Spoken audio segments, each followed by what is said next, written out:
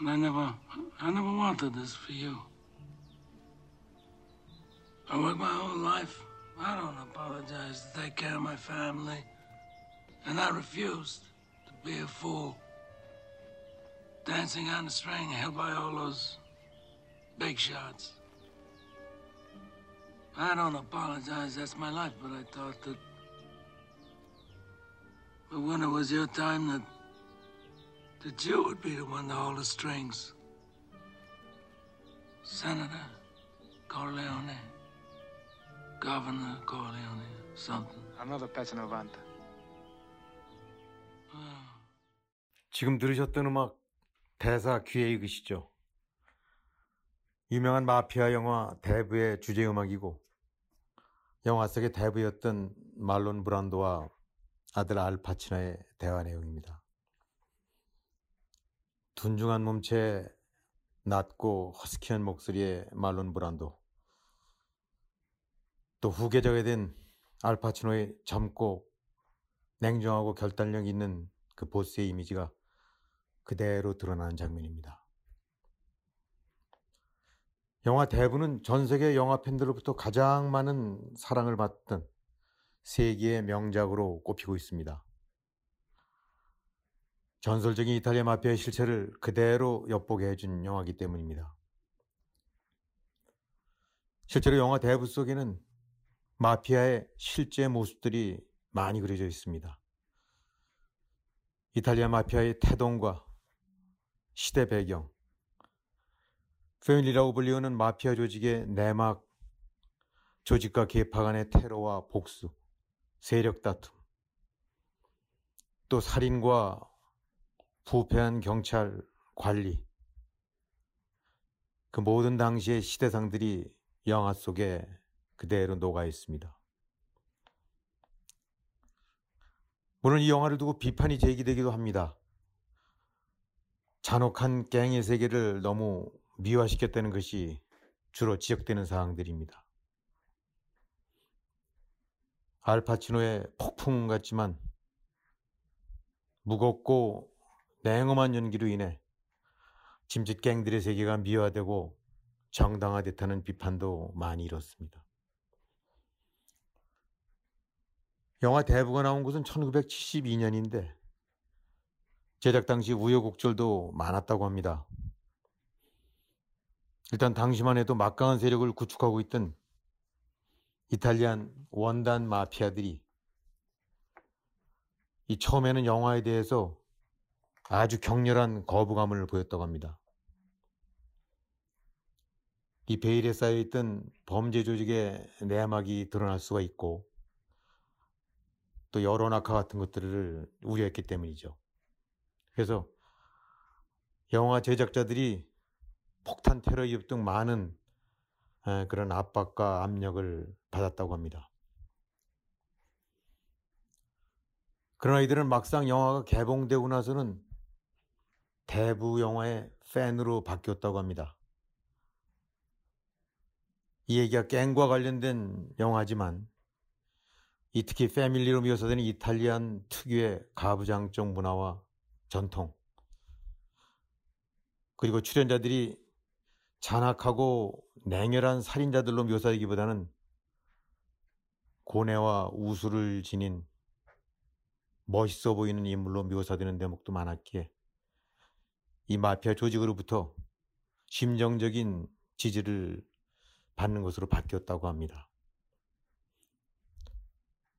실제로 당시 대부가 상영되던 영화관에는 나이 지긋한 그런 연령대의 마피아 출신들, 또 시칠리아를 고향으로 둔 이민자들이 눈물을 훔쳐가며 영화를 보는 모습도 많이 눈에 띄었다고 합니다.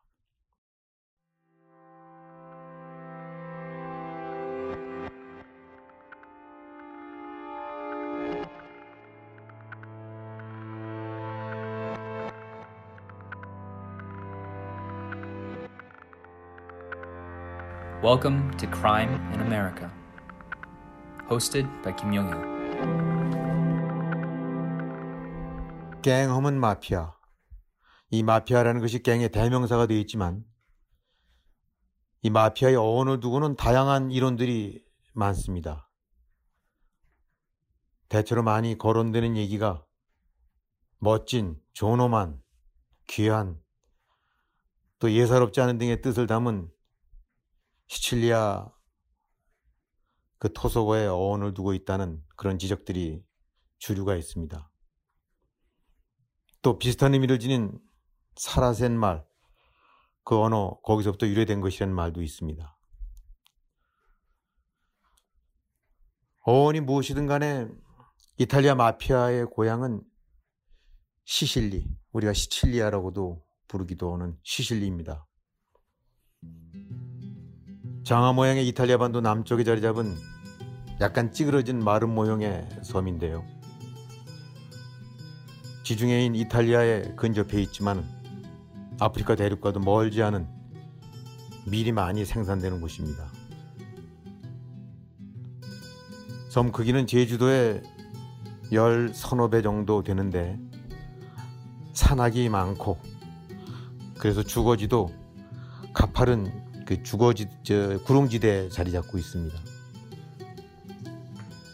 영화 대부에서 젊은 알파치노가 이제 미국을 피해 일시 응거하면서 지냈던, 그리고 나중에 그 폭탄 차량 테러로 숨지는 첫 결혼 상대를 만나 함께 지냈던 시실리 산기슭 마을의 풍경, 그걸 그대로 상상해 보시면 됩니다.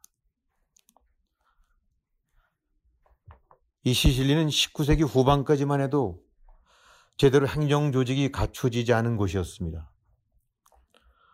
본국인 이탈리아 자체가 확고한 통치 체계가 안 잡혀 있었기에 이 섬나라인 시실리는 더더욱 변방과 다름없는 그런 곳이었습니다. 그런데 이곳에는 크고 작은 규모의 농장들이 많이 있었습니다. 이 보통 농장을 운영하려면 일꾼들이 필요하고 또 이들을 관리할 마름들이 있게 마련입니다. 이 섬이란 특성상 아주 좀 배타적이고 구성원들이 하나의 시족사회처럼 얽혀서 형성되어 있는 그런 곳이었기에 어떤 측면에서는 시실리 섬 자체가 하나의 거대한 패밀리 같은 곳이기도 했습니다. 그러나 섬의 행정이나 치안 이런 것들이 제대로 잡혀져 있지 않은 탓에 대소 농장들은 스스로를 지키고 보호할 그런 인력 또 무장이 필요했습니다. 이 미약한 공권력의 목숨이라든가 자기들의 재산을 지키기 어려운 상황이었기 때문입니다. 이렇게 돼서 농장별로 크고 작은 규모의 민병 조직이 형성돼 총기 등 같은 갖추고 사병과 같은 그런 체제가 가동이 됐습니다. 이 일종의 사병 조직이 바로 마피아의 뿌리가 됩니다. 각 농장이나 실력자의 소속의 대소 사병 조직들은 서로 간의 갈등과 대립도 있었지만 하나의 공통의 룰을 가지고 있었습니다.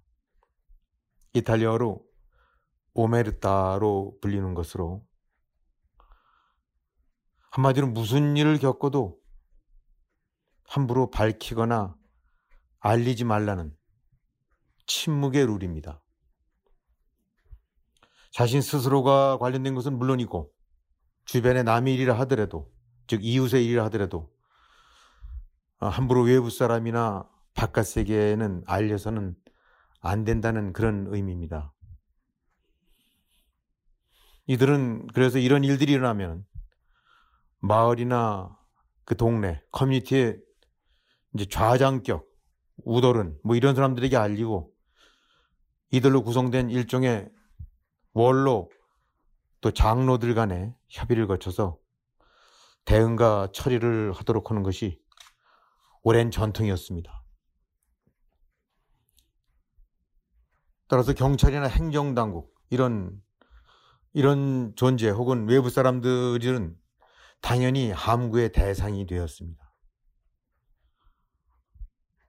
이런 오메르타의 철칙은 그대로 마피아 조직의 뿌리가 됐습니다. 조직, 그러니까 패밀리 내부의 일은 결코 바깥에 알리지 않는다. 모든 것은 패밀리 내부에서만 논의돼야 하고 최종적으로 보스가 결정한다. 그러면 따른다. 라는 식의 조직률이 형성된 것입니다.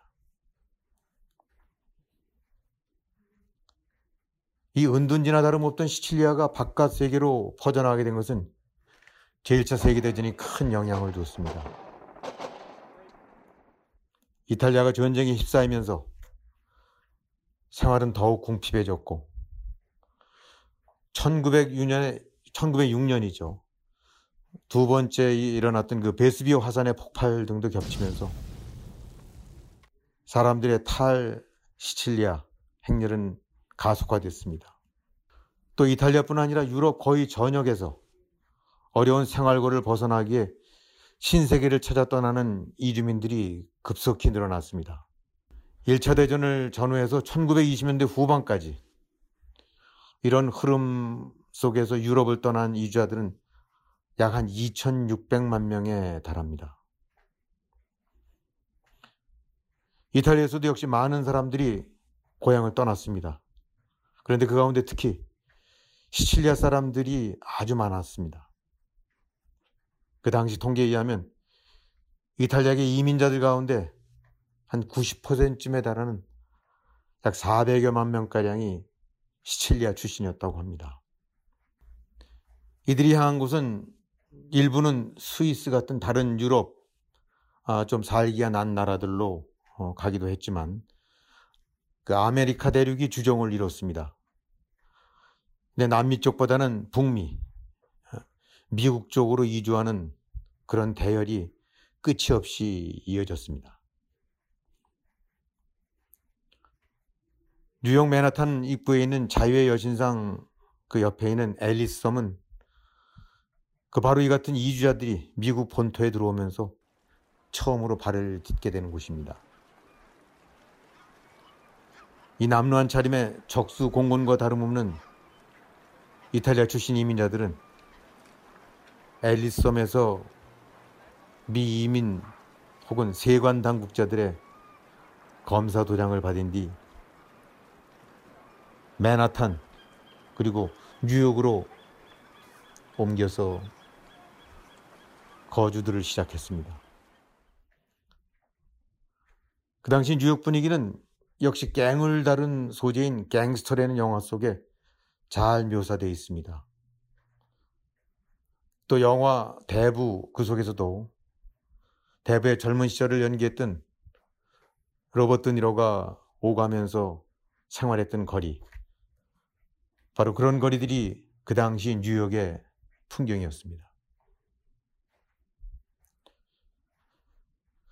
이 다른 유럽국들 출신들도 대부분 그랬지만 후발자인 이탈리아 출신들은 빈곤과 냉대 또 차별 속에서 고통스러운 이민 생활을 이어갔습니다. 뉴욕 거리는 곳곳이 사실상 무업천지였고 당연히 크고 작은 깡패 무례한들이 곳곳에서 설치는 치안부재의 그 아수라장 같은 곳이었습니다. 당시 뉴욕 뒷골목의 세계는 선입자였던 먼저 와서 이제 자리를 잡고 있었던 아일랜드계와 유태계들이 장악을 하고 있었습니다. 이들은 마피아 같은 규모의 그런 대규모 조직은 아니었지만 선입자라는 이점을 활용해서 경찰들과 결탁하고 노점상들로부터 보호세 명목으로 돈을 뜯어내고 매춘이라든가 도박 또 술집 등을 무대로 금품을 갈취하는 식의 그런 행태를 보였습니다. 이렇다 할 위세를 갖추지 못했던 이탈리아 출신들은 계속 엄청나게 밀려 들어오는 이탈리아계 이민자들의 머릿수를 바탕으로 이 남부 맨하탄 쪽에 이탈리아노라는 집단 상권이라든가 거주지를 형성해가면서 점차 세를 키워갑니다. 이때까지만 해도 이탈리아계 주목들은 단일화되거나 통일된 형태의 이렇다 할 만한 대표 조직을 갖춘 곳은 없었습니다. 이런 와중에 1920년 미국의 금주법이 발효됩니다. 금주법은 이민자들이 넘쳐나면서 사회 질서와 기강, 도덕이 흐트러지는 것을 막고자 하는 지배계층들이 그 청교도적인 관점에서 제정한 것으로 사람들 하여금 미사 등이라든가 이런 특정 종교 관련 의식대 사용되는 약간의 포도주 등을 제외하고는 일반인들조차 음주 자체를 금지시키는 법입니다. 당연히 술의 제조나 유통, 판매 등도 못하게 됩니다. 만약 이를 위반하게 되고 나면 첫 번째 걸릴 때는 징역 6개월이지만 재범은 징역 5년형에 달할 정도로 무거운 형을 받게 됩니다. 이 아이러니컬한 것은 바로 이 금주법이 미국 내 이탈리아 마피아의 태동에 결정적인 역할을 했다는 것입니다. 누구나 짐작할 수 있는 대로 금주법은 당연히 곳곳에 구멍이 뚫리고 비위의 온상이 됩니다.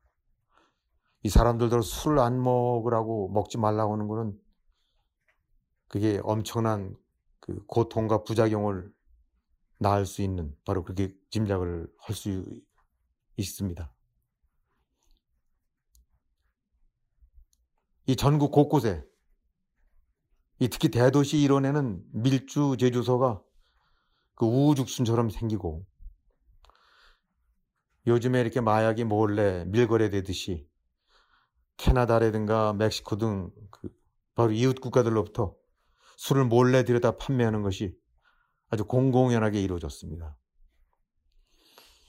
하지만 술 제조와 판매 유통이 엄연히 위법이고 불법 행위인 만큼 이런 술의 밀매 유통 과정에는 경찰이라든가 세관, 또 공무원 등이 그런 범죄 조직과 결탁되는 일이 아주 흔하게 다반사로 일어났습니다. 아마 여러분들 영화 언터처블을 보신 분들 많을 겁니다.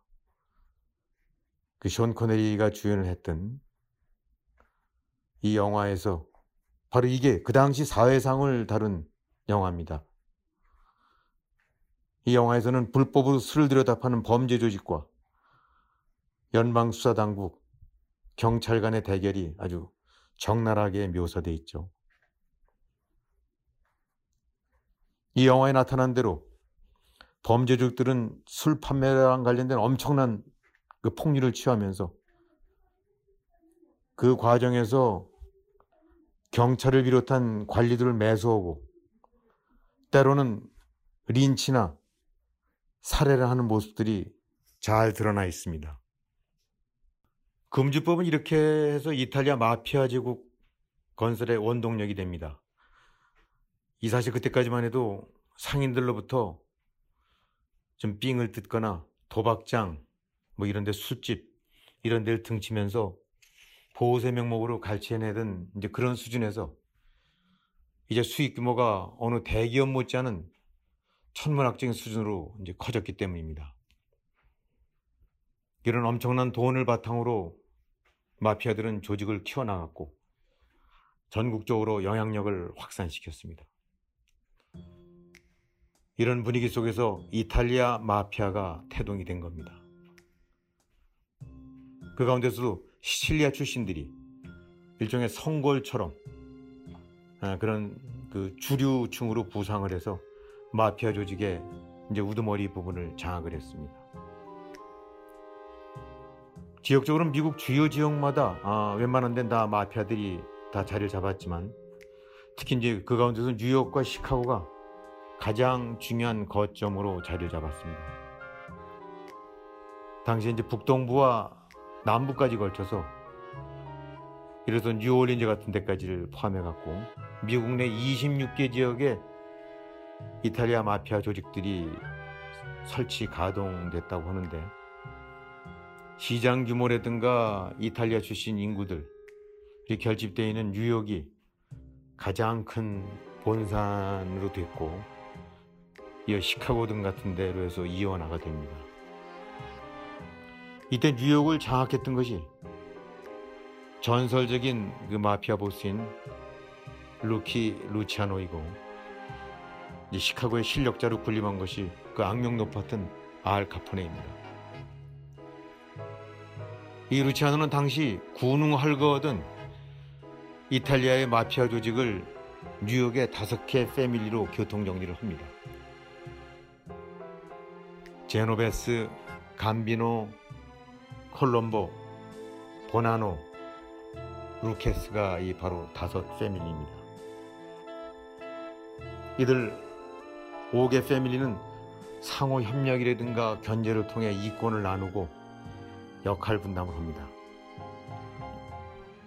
이 뉴욕을 통일한 루치아노는 이들 5개 패밀리를 하나의 기업 조직 같은 체제로 운영을 합니다.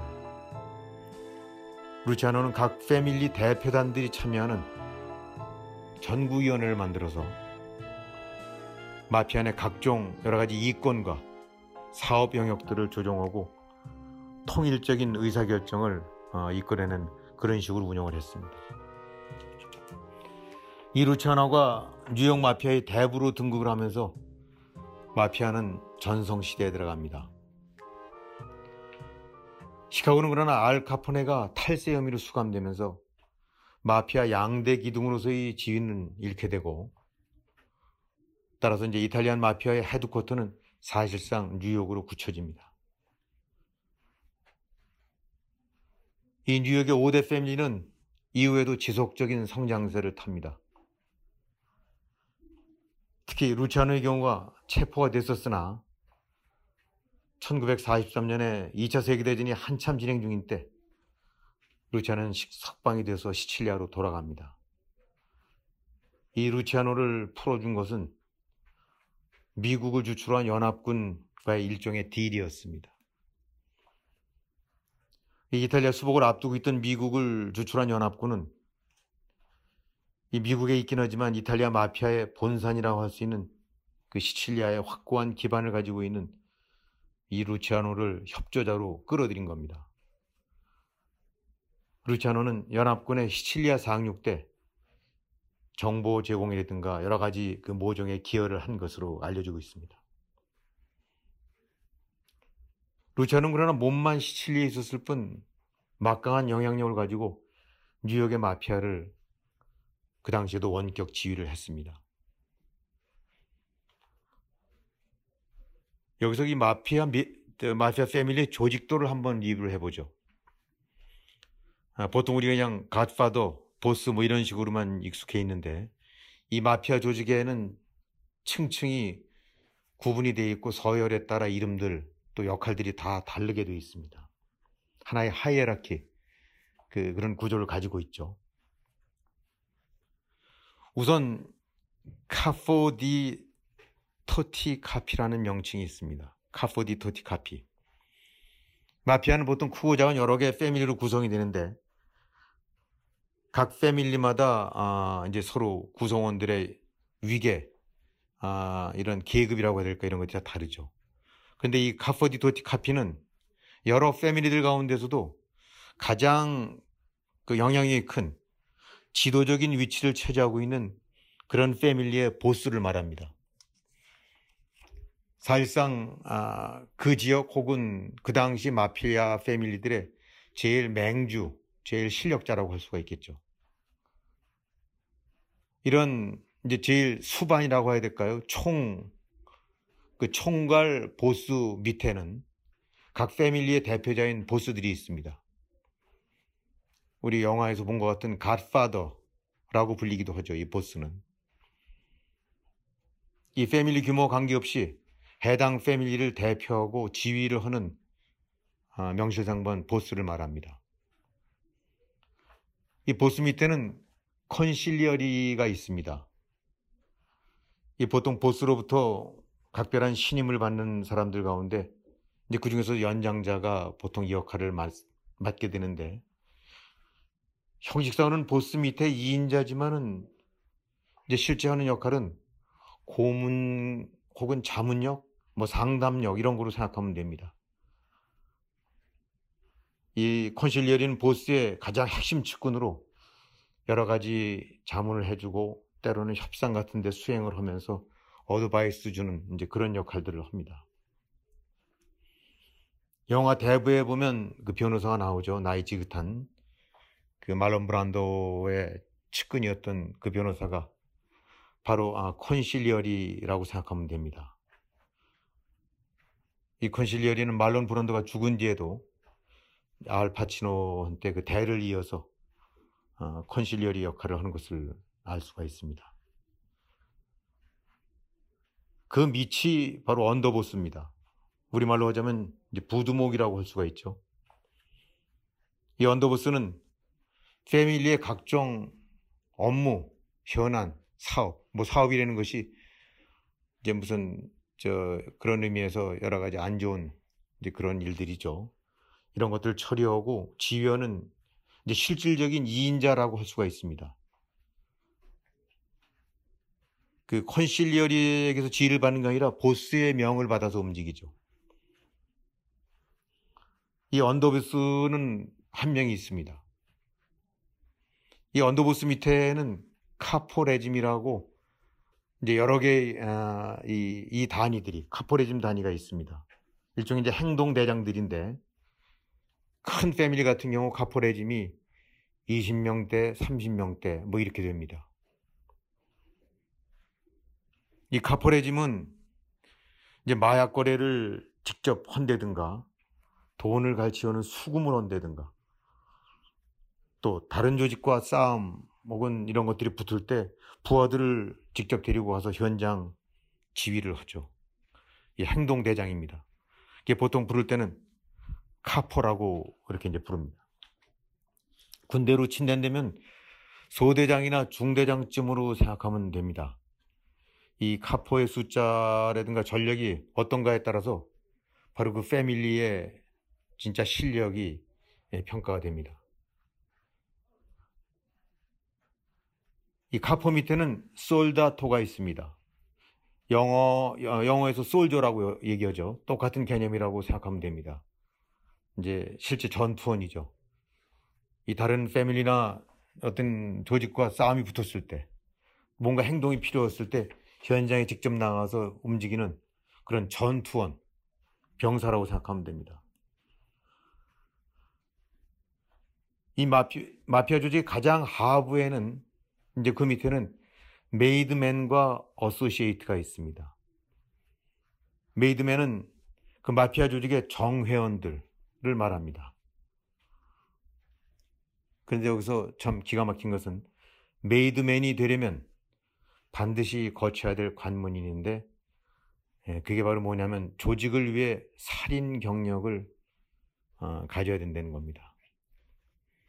그러니까 그 패밀리가 어딘가랑 싸움을 할 때 현장에 나서서 전투원처럼 그 움직이고 상대방을 죽이거나 했을 때 그런 그 경력이 있어야 비로소 그 메이드맨 자격을 얻습니다.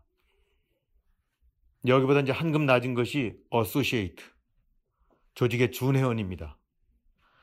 이제 그 조직의 가장 밑바닥을 구성하는 층인데 이들이 상위 계층인 메이드맨으로 가려면 아까 얘기했던 대로 우선 살인을 해야 됩니다. 그래서 메이드맨으로 먼저 승격을 해야 그 다음에 카포라든가 기타 그 윗서열로 승급이 가능합니다. 그러니까 조직 내에서 살아가고 또 윗자리를 차지하고 영향력을 키우기 위해서는 조직을 위해서 몸을 바치고 사람을 죽이고 뭐 이런 그 총대를 매야 된다는 겁니다. On the next episode of Crime in America.